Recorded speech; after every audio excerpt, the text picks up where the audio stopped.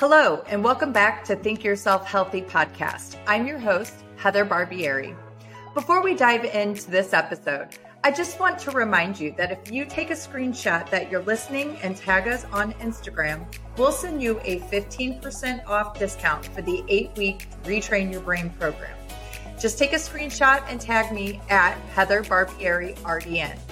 Thanks for listening, and let's get right to it. Hello, on today's episode of Think Yourself Healthy, I have special guest Mimi Ellis. I met Mimi through a nutrition conference recently, and we just kind of really hit it off, had a lot of same beliefs around our practices in the profession, and she has a really, really unique specialty. So not only is she a registered dietitian, but she is also a physician assistant for ear, nose, and throat. So her story is really amazing. I'm excited to bring her here today to kind of catch us up all things smell and taste and how this impacts our nervous system and whatnot. So Mimi, thank you so much for being with us today. Thanks for having me, Heather. I'm super excited. So tell the audience a little bit about you and what qualifies you to kind of talk about loss of smell and taste outside of just being a dietitian. Well, so a few things. Probably, and the big area that I work on this with patients and clients is in the realm of food, and not just eat more vegetables, but how do we make things actually taste good, look good, feel good? How do we make people want to eat food that's going to support their nutrition in the face of taste and smell disturbance, which, as you know, because I know we've talked about this a bunch and you've done my course, it's really challenging. So my first qualification, and I wish I had brought these to show you, when we were in the conference, I remember it was a culinary nutrition conference, right? And somebody asked, what credentials do you need to have? And I kind of laughed and I thought, okay, my credentials are all these cute little teeny tiny aprons I have that my grandmother used to send us from France when we were kids. And man, from the time we could stand up and hold a carrot peeler, we were in the kitchen cooking. So that's my first qualification. Amazing. And that's something that majority of society has completely lost touch with. So we'll definitely want to talk a little bit about that. That's awesome. So I'm very, very grateful that I grew up in a family where we had meals together every night. We prepared the meals together. We spent lots of time talking about how we were going to prepare the meals and, all of that. So I have a lifetime of that behind me. And then I'm a physician assistant. For the last 10 years, I've been working in ear, nose, and throat. And it was kind of ironic because I would get patients with smell and taste disorders every now and then in the clinic before COVID. It didn't happen very often. But, these people were so distressed because of the impact on their quality of life. And I'd be sitting there just about crying in the room with them and thinking, gosh, I love food so much. I love cooking so much. I love just everything sensory that has to do with smell. I don't know if I'd want to live if I lost that piece of myself. Mm-hmm. And ironically, in the spring of 2017, I woke up one morning confused in my bedroom because my husband always comes out and makes coffee in the morning and I can smell it and open my eyes and go, okay, yay, this is great. I'm about to get my dopamine. all excited, and I didn't smell anything. So I came out into the kitchen wondering what's going on. Did we run out of coffee? Oh, horrors. How could that happen? And much to my dismay, I looked down and saw, a full pot of freshly brewed coffee, and I smelled nothing. Oh, wow. So stuck my head in the can of coffee and sniffed really hard and still smelled nothing. And of course, how terrible. I think that's such a ritualistic part of so many people's mornings and just the routine start to their day that help to support them and getting moving.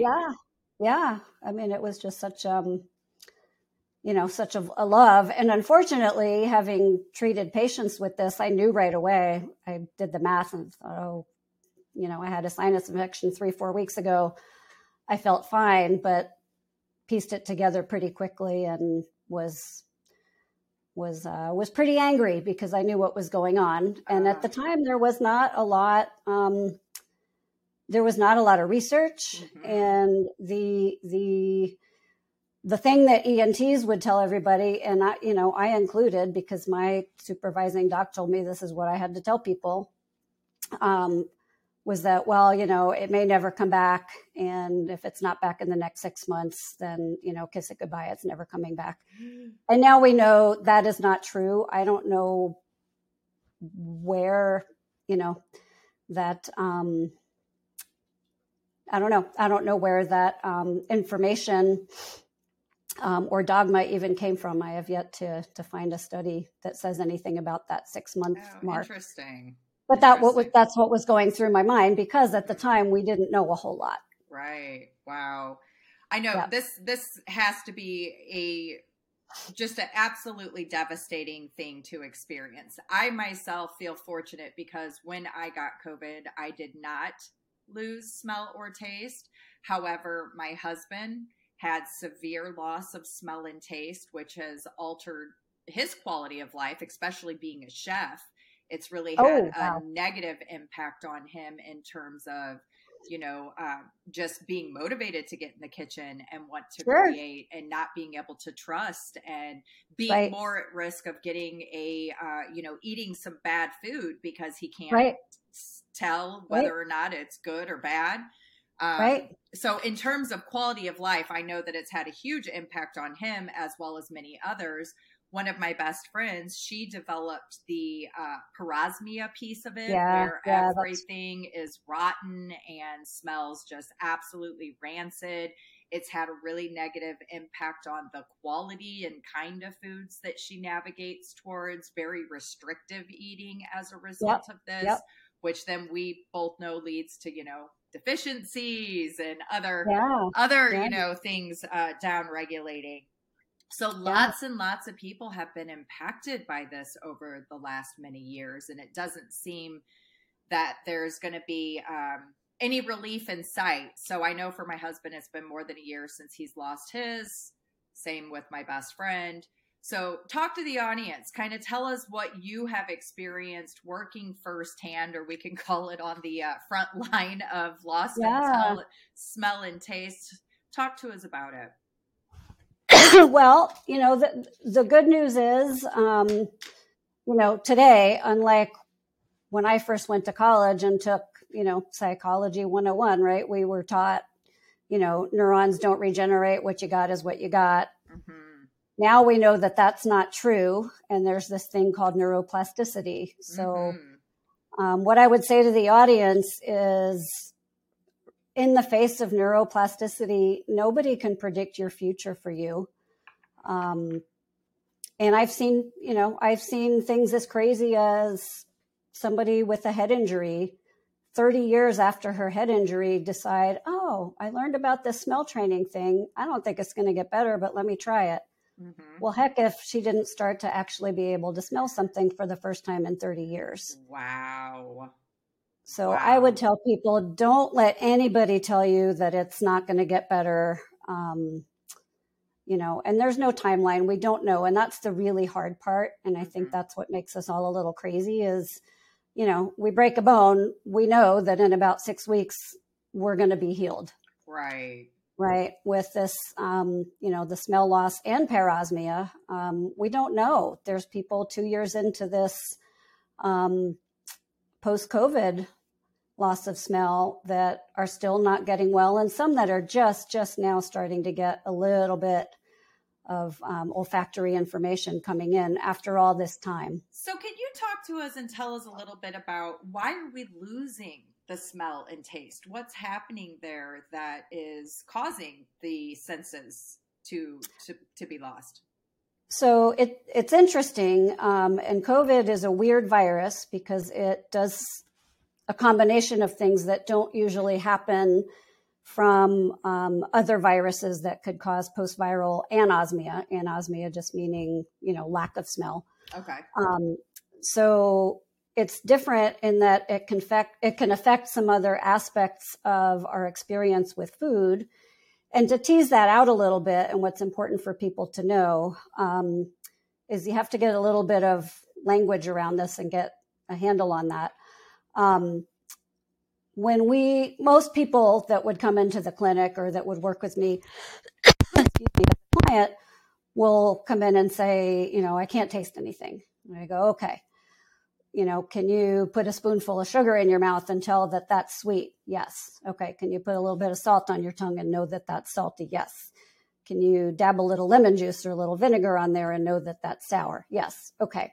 So that's true taste. Okay. And that is coming from a different neural pathway than what informs flavor.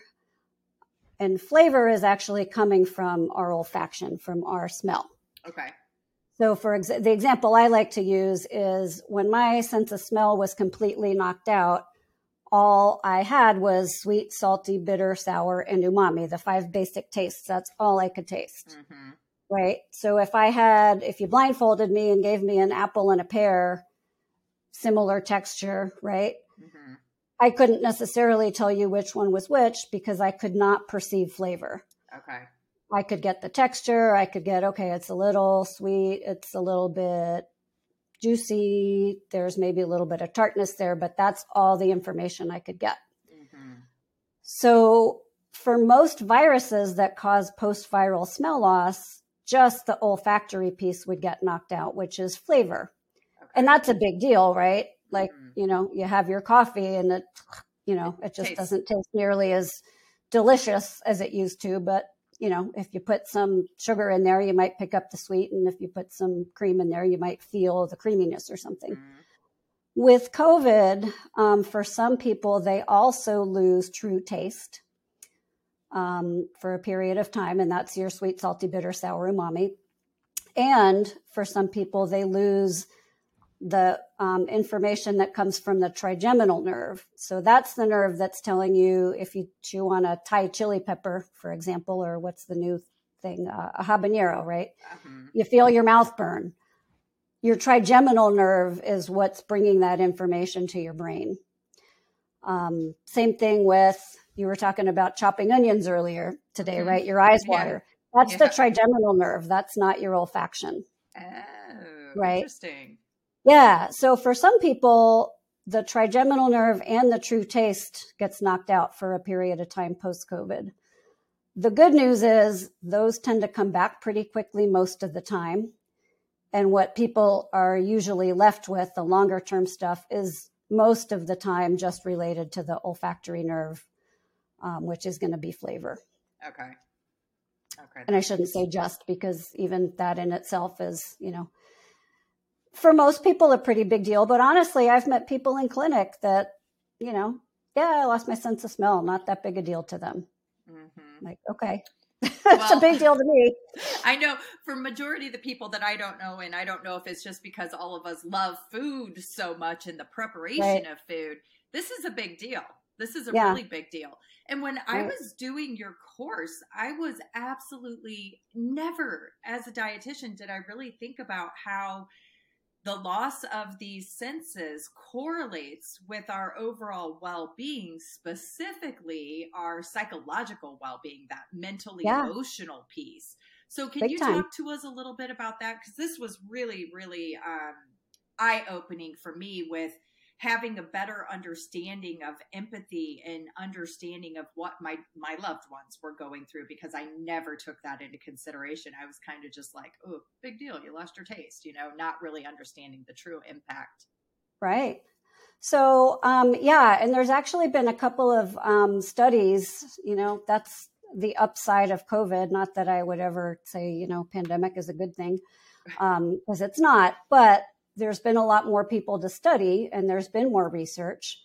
And it's been shown, thousands of people with post-COVID smell loss interviewed, and roughly 50%, and the numbers are a little bit, some are a little bit more, but that's on average.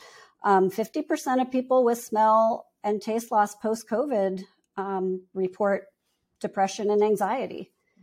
and significantly reduce quality of life. Mm-hmm. So it's, it's documented. Right.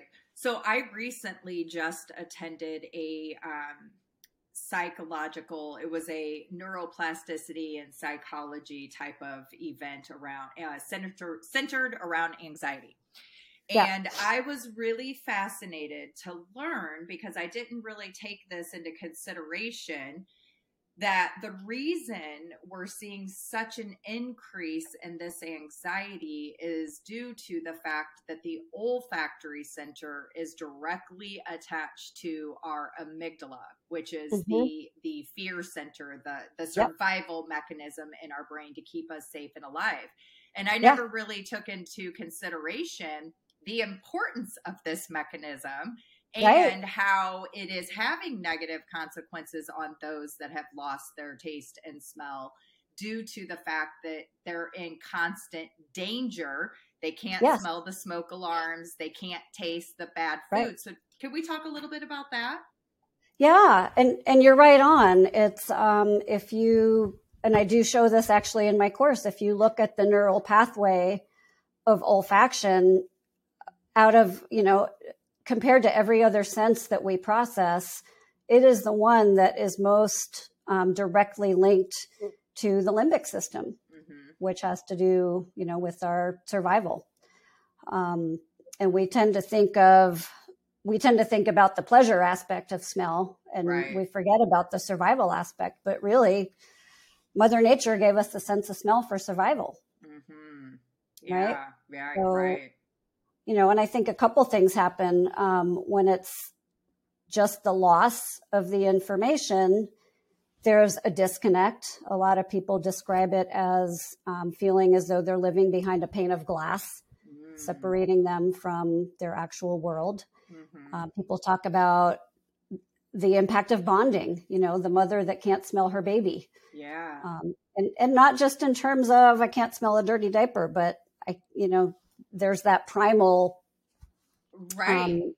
smelling of each other that facilitates bonding. The connection, and that is lost. And for some people, that's really acutely felt. Yeah, and so that can really impact the whole nurturing and bonding aspects of relationships. So absolutely. So for a person who's going through this, I mean, my imagination senses, gosh, this must be a real feeling of complete isolation and loss of connection to so many different aspects of our well-being and to our actual physical world. Yeah, it is. It is. And,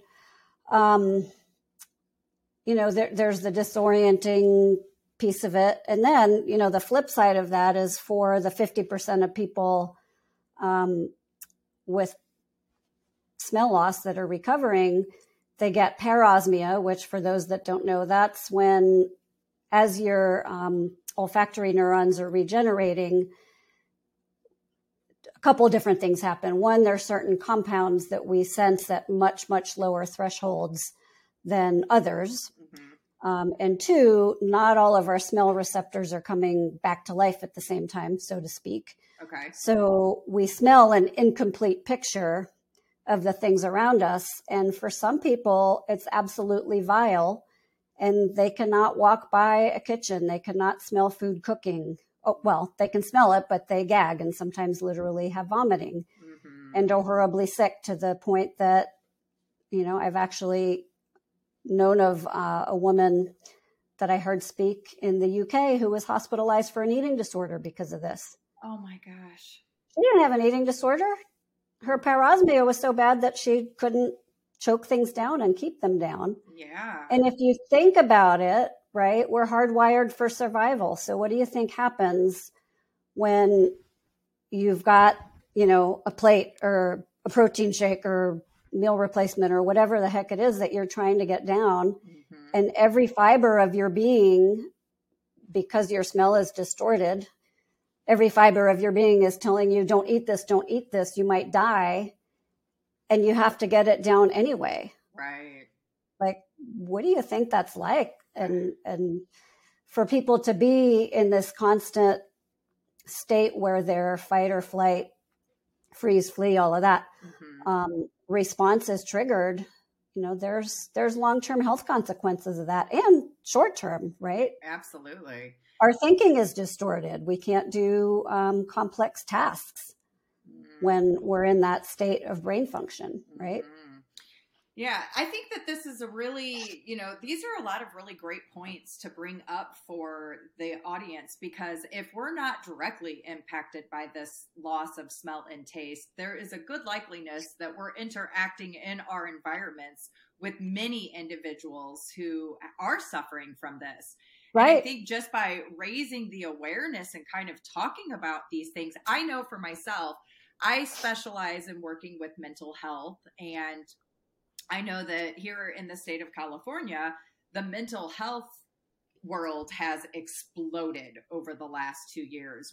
There aren't enough facilities to help support everyone who is suffering with immense depression and anxiety right now that has been perpetuated over these last 2 years with all of the uncertainty. And then we've got the COVID and the spiked proteins and what's actually happening to our inflammatory systems and the chronic consequences that this is presenting for so many people.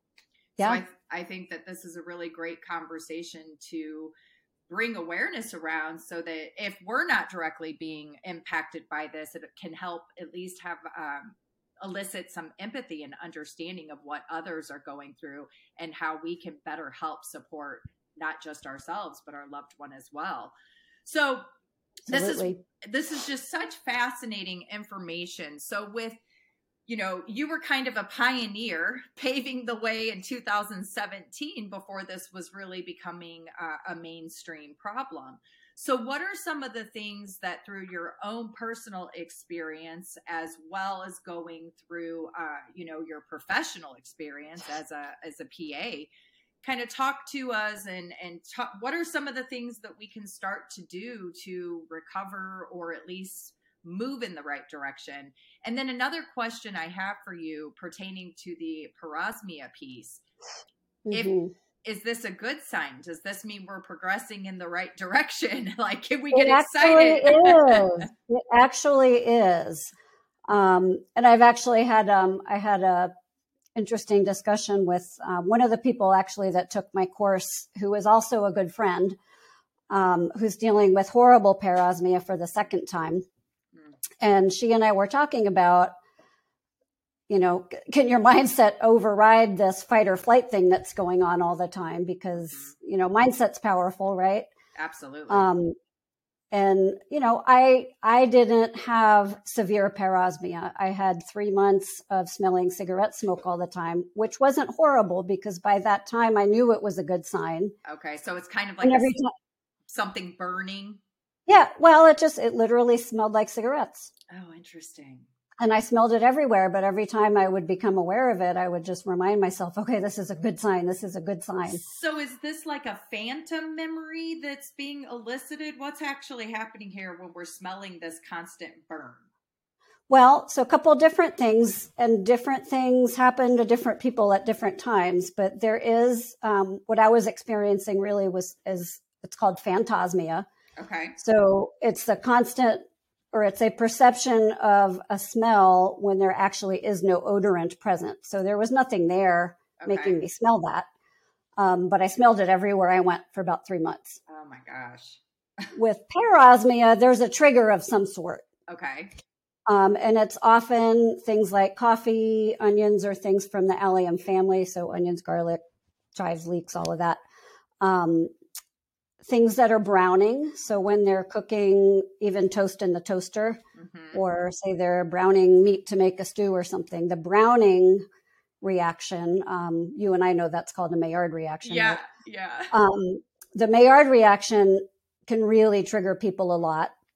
And it's funny because often they'll associate, well, it's meat, it's bread. Well, maybe it's not meat or bread. Maybe it's the fact that you're in the presence of it browning, and then that's triggering you, and then you can't eat it. So that's those are the main things that tend to be parosmia triggers for people. Okay. Have you seen eggs being one of those as a Yes. Yes. And actually, I had a brainstorm the other day, and maybe somebody out there listening can try this. And I have a couple people actually in my neighborhood that I can test this on. I don't know if you've ever had these, and my functional health people will probably go, "Oh my God, you couldn't tell somebody to eat that." But eggs are also a great source of protein, right? Right.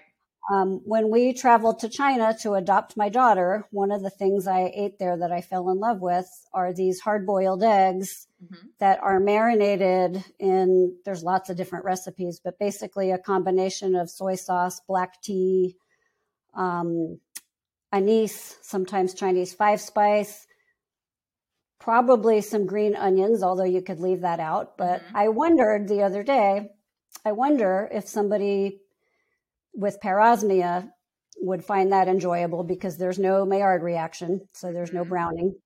They don't have to smell it cooking. And if we can take the onions and garlic out and really infuse it with something real umami, that might be something, something that could work. That's interesting. Yeah, because I know that one of my girlfriends who has lost, has been impacted with the parosmia, eggs is one of them, that it literally makes her vomit the second that she starts gagging, and physically wants to vomit the second she smells eggs cooking. And this has made it really challenging for her to be able to meet her protein needs, because meat specifically is the trigger for her. Everything smells rancid.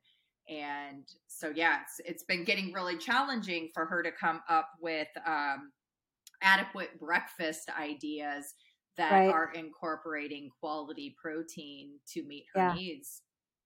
Yep. Protein is one of the bigger challenges. And what I would say, and I'll get back to your original question, which is what did I do to find helpful? But for somebody where their parosmia is that bad, sometimes you got to just focus on survival and know that getting well nourished is key to your healing. And whatever we need to do to get you well nourished, which might look like, meal replacement shakes several times a day. If that's what it takes, that's what it takes. And no, that's not what I would want somebody to do long term. But if that's what they need to do to not be gagging and vomiting, and not to be constantly having their parasympathetic nervous system triggered. Right. Well, and with hopefully I have that straight, my sympathetic and parasympathetic. Yes. So, I forget.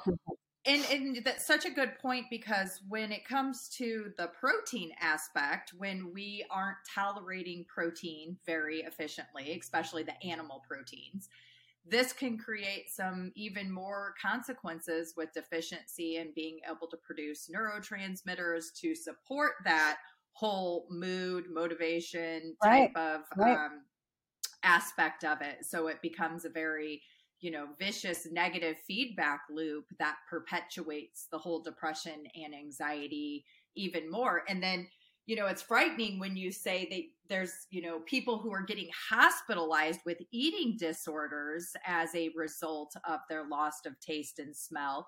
And I'm sure we're also seeing the opposite, overeating, right? Can we talk about this? Absolutely. And actually, my very first client, I started working with, because she developed post-viral anosmia, then parosmia, but it was actually a year before the pandemic started.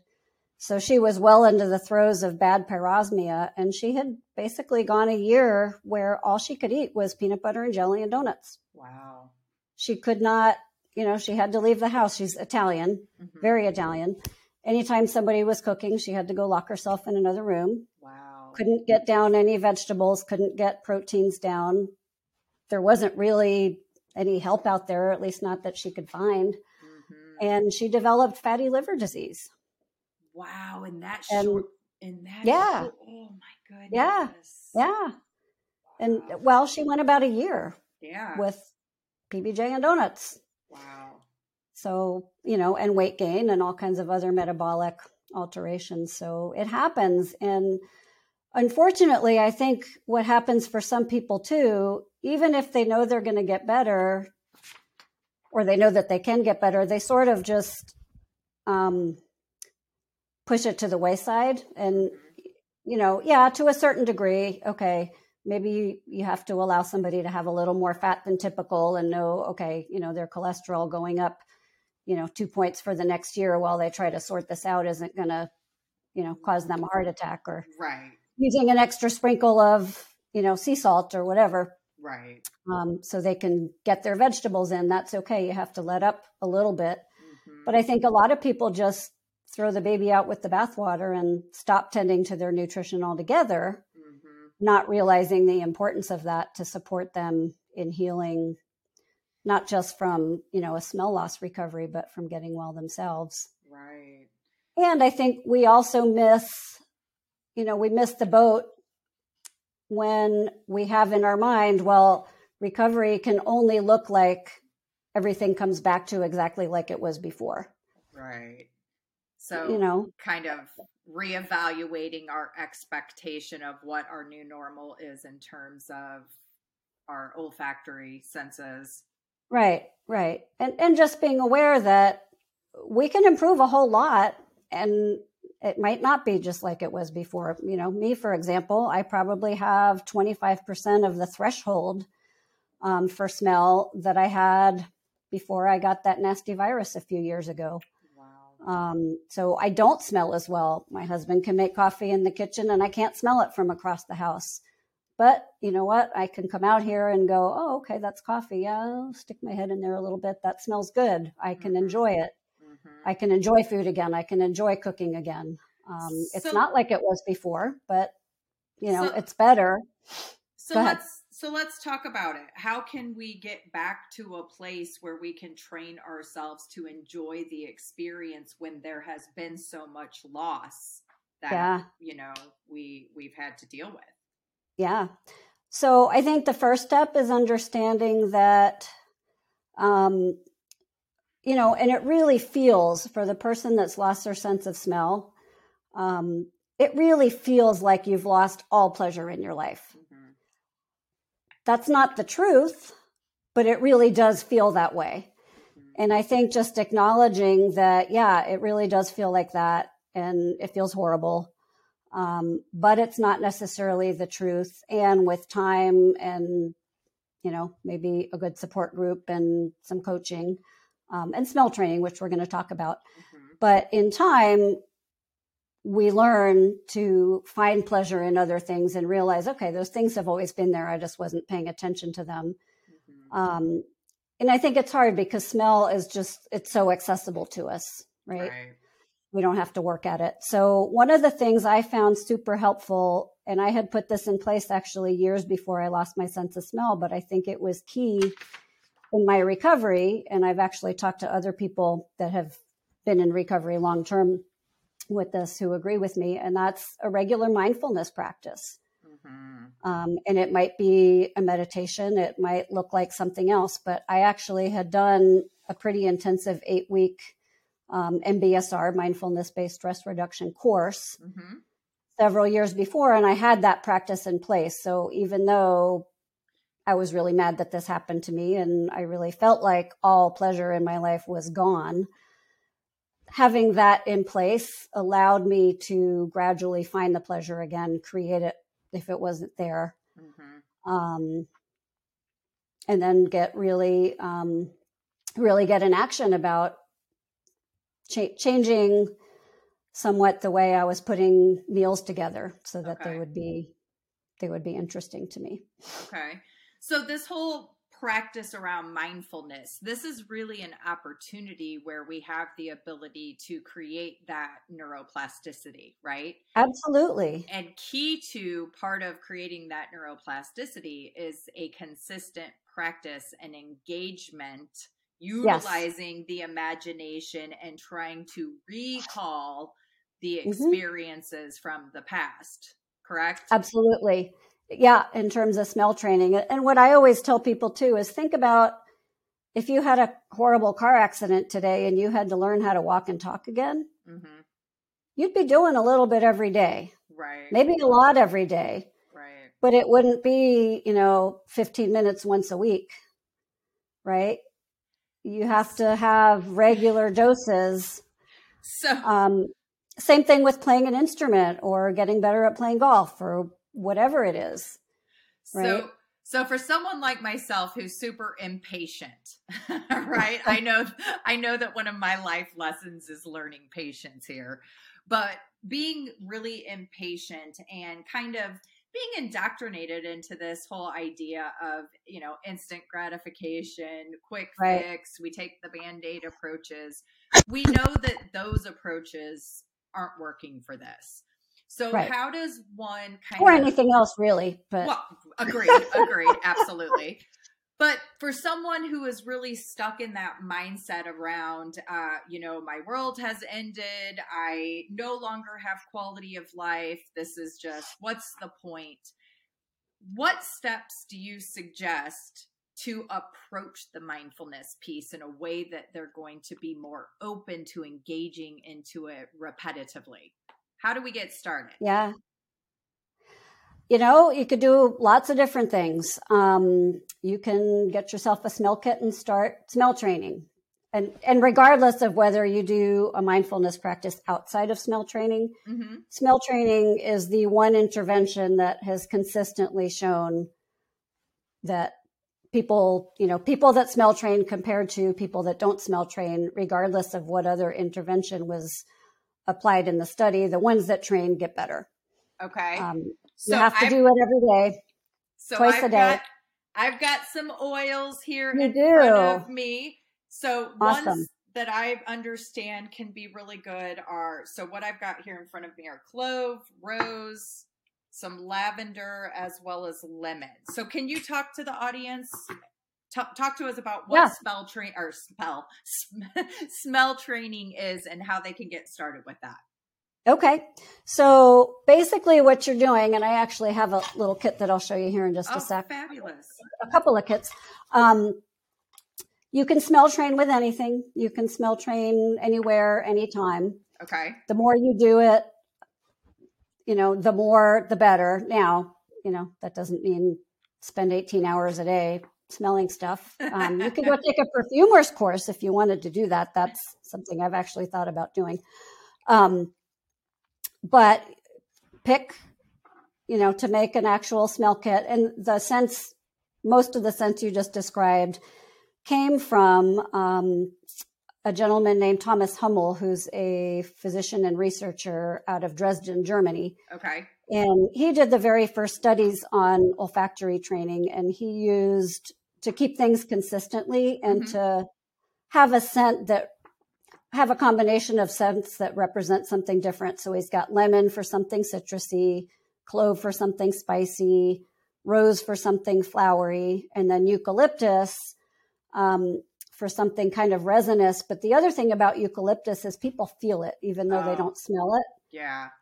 And often that can give a little bit of encouragement, because when you're sitting there, you're training, you're not actually experiencing anything.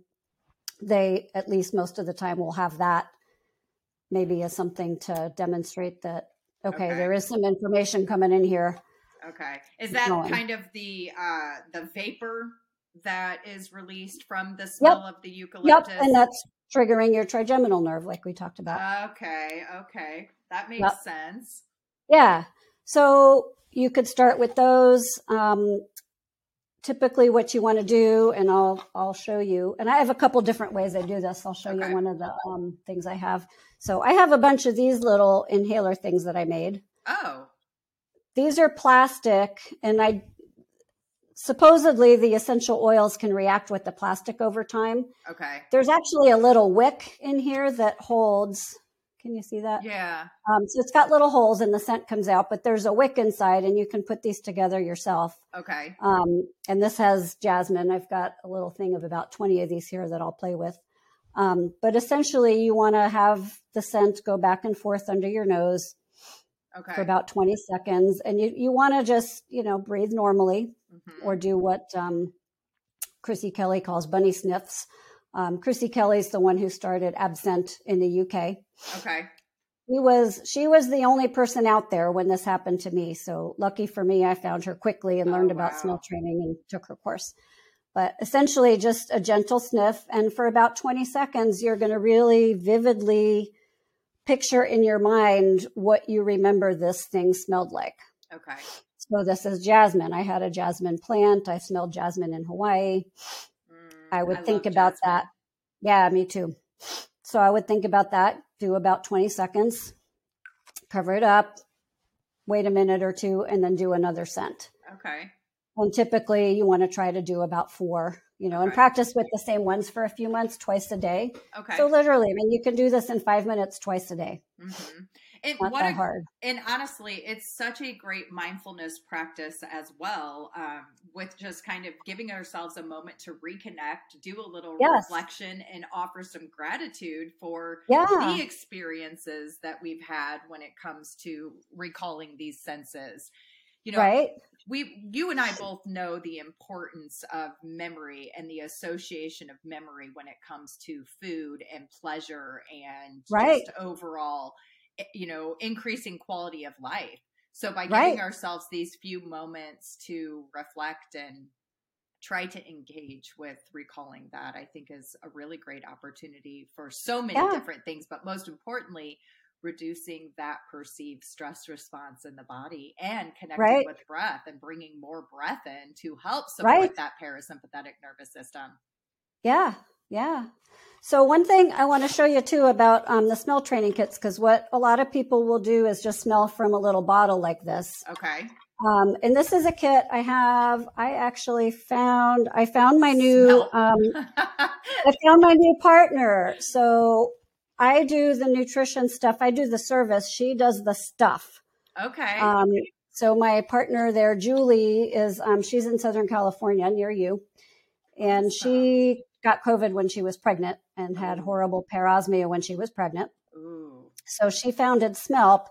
And what she's done in the kits is what we recommend, which is you have a container that's non-reactive. Okay. And what you see in here, this little white is just a little disc of watercolor paper. Okay. And then you would put your oil, whatever it is. And this kit has 4 oils and 4 little tins like this, in a little travel thing.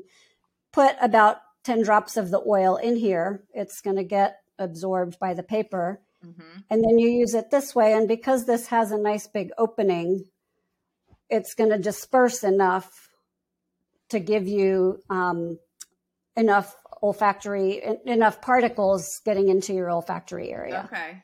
Whereas if you just sniff from the bottle, this teeny tiny little opening, right? Mm-hmm. We all know what these look like. Right. If you're just sniffing from here, not a lot of information coming out. Right. That's a your helpful kit tip.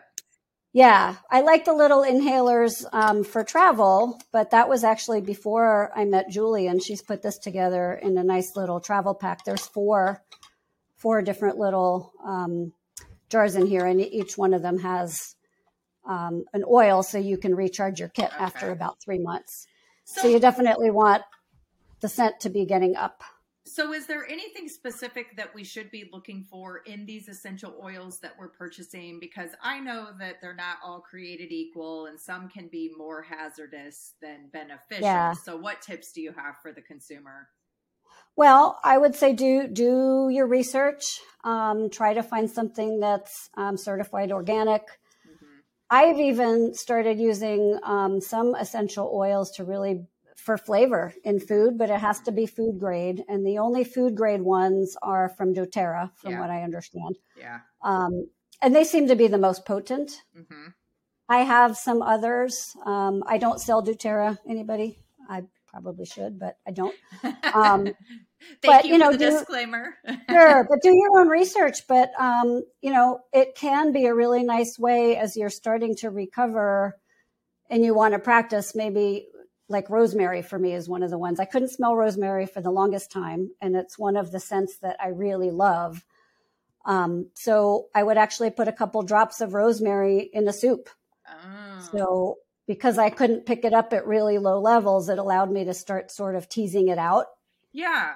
And finding it again. And that makes sense because with these, these oils, they're fat soluble, right? So they like to attach to that fat, and there's probably going to be a greater sense of us actually being able to taste that if we're consuming it through the fatty quality. Yep. And the other thing I would say too, for somebody with smell loss is, don't overly restrict fat, because fat carries flavor. Mm-hmm. And this is, you heard this in my course that I tell people, liberalize your diet as much as you possibly can when you're recovering, because it's just cruel, to try to get somebody to live on a completely unpalatable diet, if it's not going to affect their life, their health in the pretty immediate future. Right. Give them a little grace. Yeah, no, I agree with you completely on that. And I think that's such an important point to emphasize, because there has been so much loss in quality of life and so many components. Wherever we can kind of bring back that sense of pleasure to enhance the well-being is necessary as a means to an end right now to just enhance overall well-being. You and I both know the importance of mindset and belief systems around our abilities to get better. So if we have completely restricted all pleasure in every single aspect of life, the likeliness of us being able to overcome is going to be diminished quite significantly. Right. Okay. Yeah, I wouldn't want that. So one other thing I was going to say, and I've developed a tool which you can actually get. I've included it in my online course, and it's a little thing that people can print, and it makes a little table tent that you can put next to where you eat, and it reminds people, okay, maybe you don't have smell and therefore flavor, but you probably have sweet, salty, bitter, sour, umami, at least to some degree. Yeah, you have texture, you have color, you have sound, you have mouthfeel. You have all these other sensory aspects of food. You have, the visual environment around you. You have the sound around you. You have the sound of biting into a crunchy apple, or what did I make the other day? A salad with pear, celery, and walnuts. That made a fun sound. Just to really bring to light, okay, these are all the things you have. Let's really hone in our attention on what we have. And, eating suddenly becomes a lot more interesting. Yeah. So what I'm hearing as a theme here is that mindfulness and gratitude are two key components at our ability to kind of maybe not necessarily recall 100%, but at least have the ability to overcome and create some joy in our life through the use of food. I think so. And I would caution that too, in that, we have to grieve a little bit too. And sometimes that means saying, you know what, pardon the expression, but this really sucks right now. This really just does. And, I'm angry, I'm upset, I feel loss. We can't grieve without acknowledging, the pain, right? Right. We just don't necessarily want to stay stuck there, because usually nothing transformational really happens out of staying stuck there. Right. But also give ourselves permission to voice that experience and to be heard. And I think that's sadly what's really hard for a lot of people, is we're just not seen and heard about this. Yeah. We're often told, oh, well, you should be grateful you don't have cancer. My next patient just has cancer. Right. And I would agree with you. And I really like that you are bringing this up for discussion, because I think that for those listening who maybe haven't been impacted by this like myself, but are surrounded by loved ones who have been impacted, this is such an important conversation for me to hear and to have, so that I can show up and hold that space for them and allow them to express those emotions, because I'm not experiencing it. So I don't know what it feels like. And I haven't had the depth in which I've been impacted by this. I've had it in other ways. So for me, it's a reminder to take an opportunity to ask questions and to be a better listener and offer up, whatever support I can give to those that are suffering right now. So for the person who's been grieving for a year, loss of taste, we've been grieving for a year, what advice do you have for me? Would that be your husband? Well, maybe not necessarily my husband, but there's a lot of others out there who, are at that point. Yeah. It's been a year. we've lost taste. This has had a negative impact on our life. How do we get back into the world? How do we start engaging again and start reclaiming that quality of life? Yeah. So a couple things, one, if you have not had an ENT take a look at you yet, and it's been that long, you definitely deserve a really good look under the hood. Okay. And you may want to approach it and tell the ENT, hey, look, I'm not looking for you to give me hope or give me a cure. I have other places to get my hope. Just look in there and make sure I don't have a tumor. Okay. Or an infection or something that has some other, fixable solution, because there are things, sometimes there is something, structural, physical, infectious, that needs to be remedied. Right. Yeah. So if you haven't done that yet, definitely do that. Start smell training. Certainly, you can reach out to me. I offer, and we'll get to this, I guess, toward the end, Heather. Periodically, I will offer some breakthrough sessions, what I call food as medicine breakthrough sessions. Okay. And food as medicine for the person that's having trouble, in the area of food. I'll offer some breakthrough sessions where we will spend some time getting really clear on what optimum health looks like for that person. And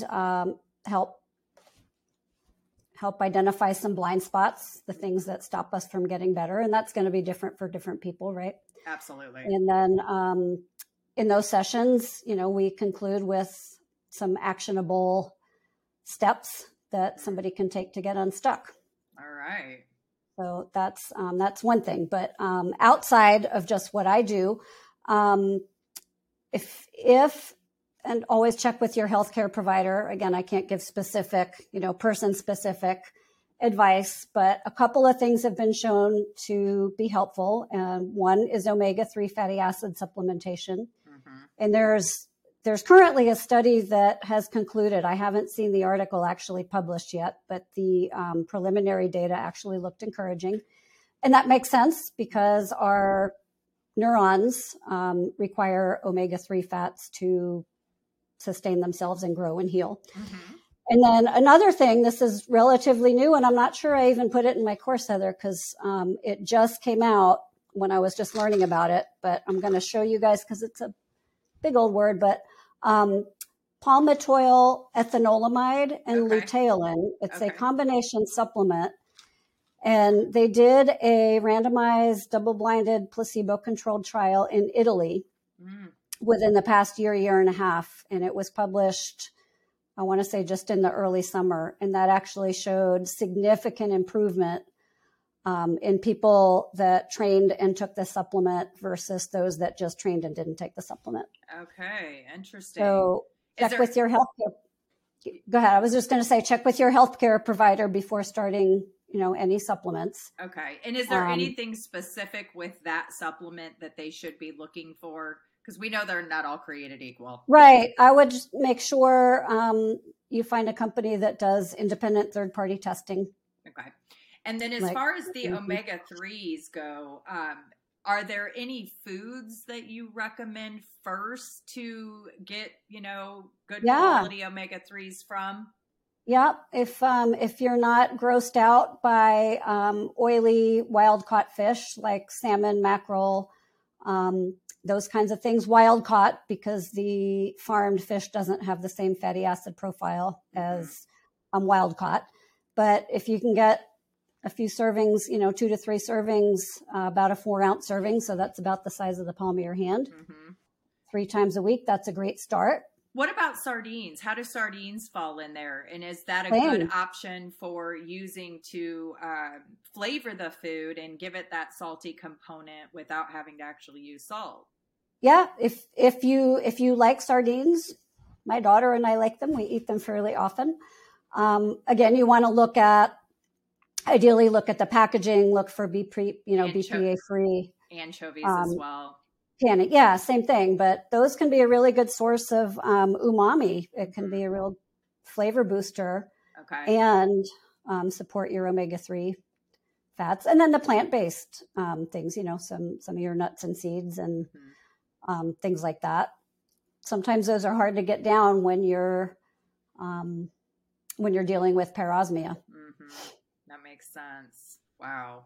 So much to think about here. I mean, really, it's been an incredible conversation, and I'm really glad that you are bringing so much awareness. You've created this program for other practitioners like myself to help have a better understanding and how we can serve the communities, to meet their individualized needs, because everyone is so different. Everyone has been impacted so differently.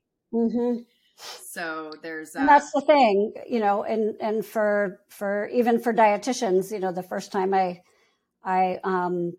did a talk to a group of dietitians, I saw a lot of eyebrows go up because she kept asking me questions. Well, what should they do? What should they do? And what it's like. And I said, well, it's different for every person, and it's different for every person every day. And it's different for every person every day at every meal. Mm-hmm. So you kind of have to be able to teach people, the bigger picture and the bigger strategies. And that's where individualized, help can be really helpful. And that's why my first mission really in doing something with this is to try to get dietitians to know everything I've learned. Mm-hmm. Well, I can tell you firsthand how incredibly helpful your course was. I had not taken into consideration so many components that were associated with this olfactory loss, and doing your course really helped me have a better understanding. And also it gave me tangible action steps that I could take as a practitioner on how to counsel and support those that are at a loss right now. So for any dietitians listening, and is this course open to the public, or is it only practitioners? Good question. So I have a practitioner version, and you don't have to be a practitioner to take it. And I always, I've been saying to people, you have to become your own dietitian anyway. Absolutely. Or if it's your kid that's dealing with this, you're going to become their dietitian. So, you may as well do it. I am actually going to duplicate the course and just change a little bit of the focus. Okay. So it's more consumer, what we would say consumer facing, but more patient centered, or caregiver centered. Mm-hmm. But if there's anybody, listening now that really wants to jump in there, they could do that.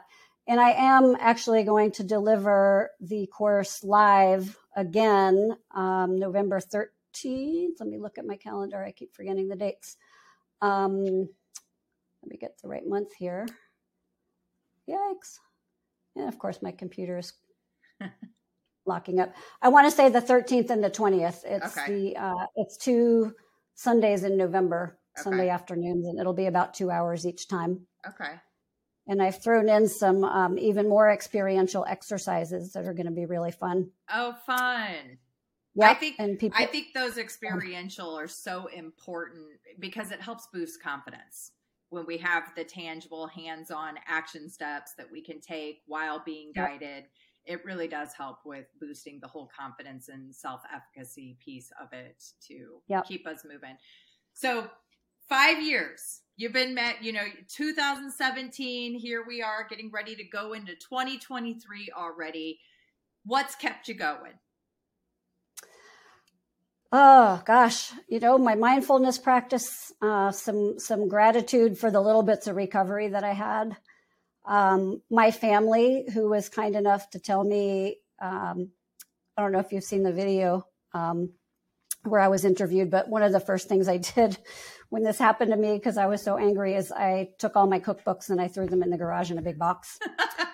And I took all my perfume and did the same thing. And I took everybody else's cologne and put them in the box too. Mm-hmm. And my family was kind enough to say, you know what, we really know you're suffering and this is a really big deal to you.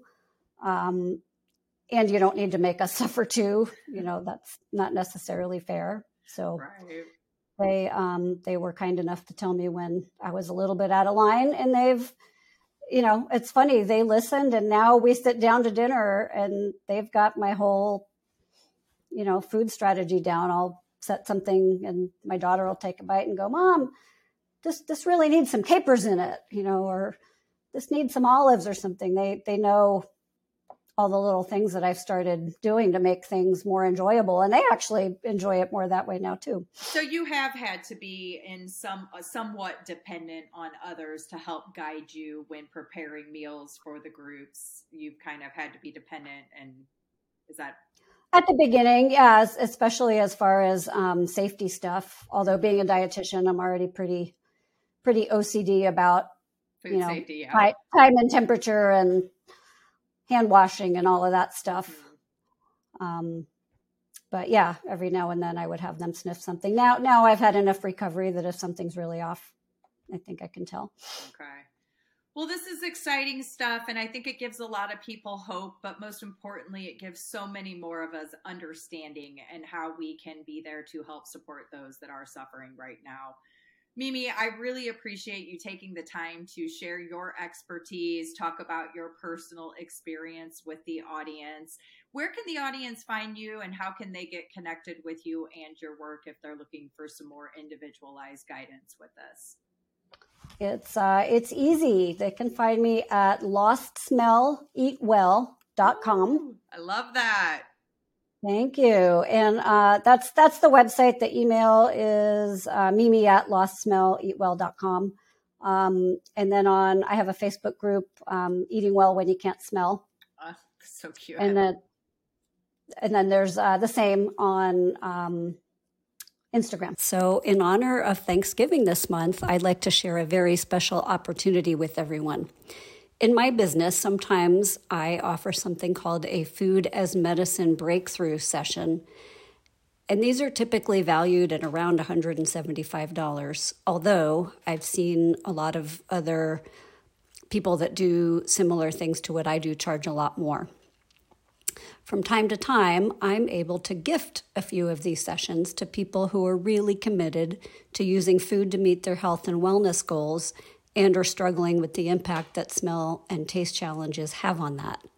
So it just happens that today, in celebration of Thanksgiving this month, I'm able to gift 5 of these sessions to 5 of you listening to the podcast.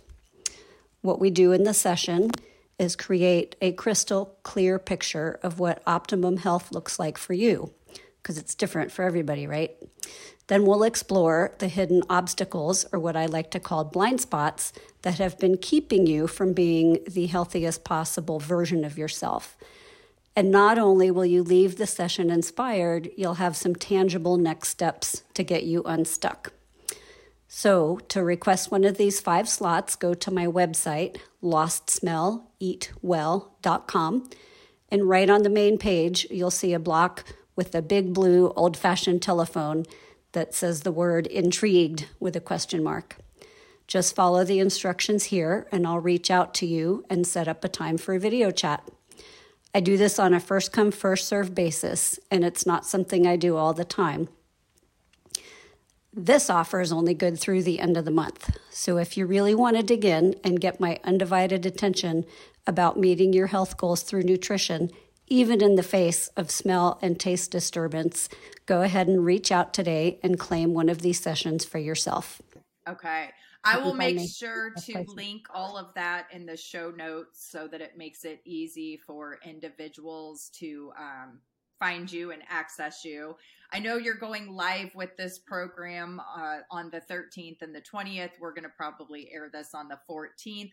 Is this something that they will be able to get as a playback? Yes, absolutely. For registered dietitians, for CPU credit, you have to attend the live version at the moment, but I am going to record the lives, re-upload the videos, and submit it for CPUs. Okay. For the evergreen version. Mm-hmm. So yes, it will still be available in a different format, just with different details around the CPE, but the information will still be there. Excellent. Well, this is exciting stuff. I really appreciate you dedicating your life to helping the cause, or helping create solutions for those that have suffered, just like yourself. I feel strongly that everything is happening for us in some way, which can be difficult to understand in the moments when we're suffering. But for you, you've been able to take this experience and turn it around into something that can benefit others and help serve a larger population. So I think that that's awesome that you've had the capacity to take this and turn it into something so much bigger. Thank you. It seems I was just gifted this task, Yeah. And I think that we all have very specific little tasks that we've been gifted with, and really learning to see the blessing in that can be a game changer in quality of life moving forward for all components and for all of us in some aspect.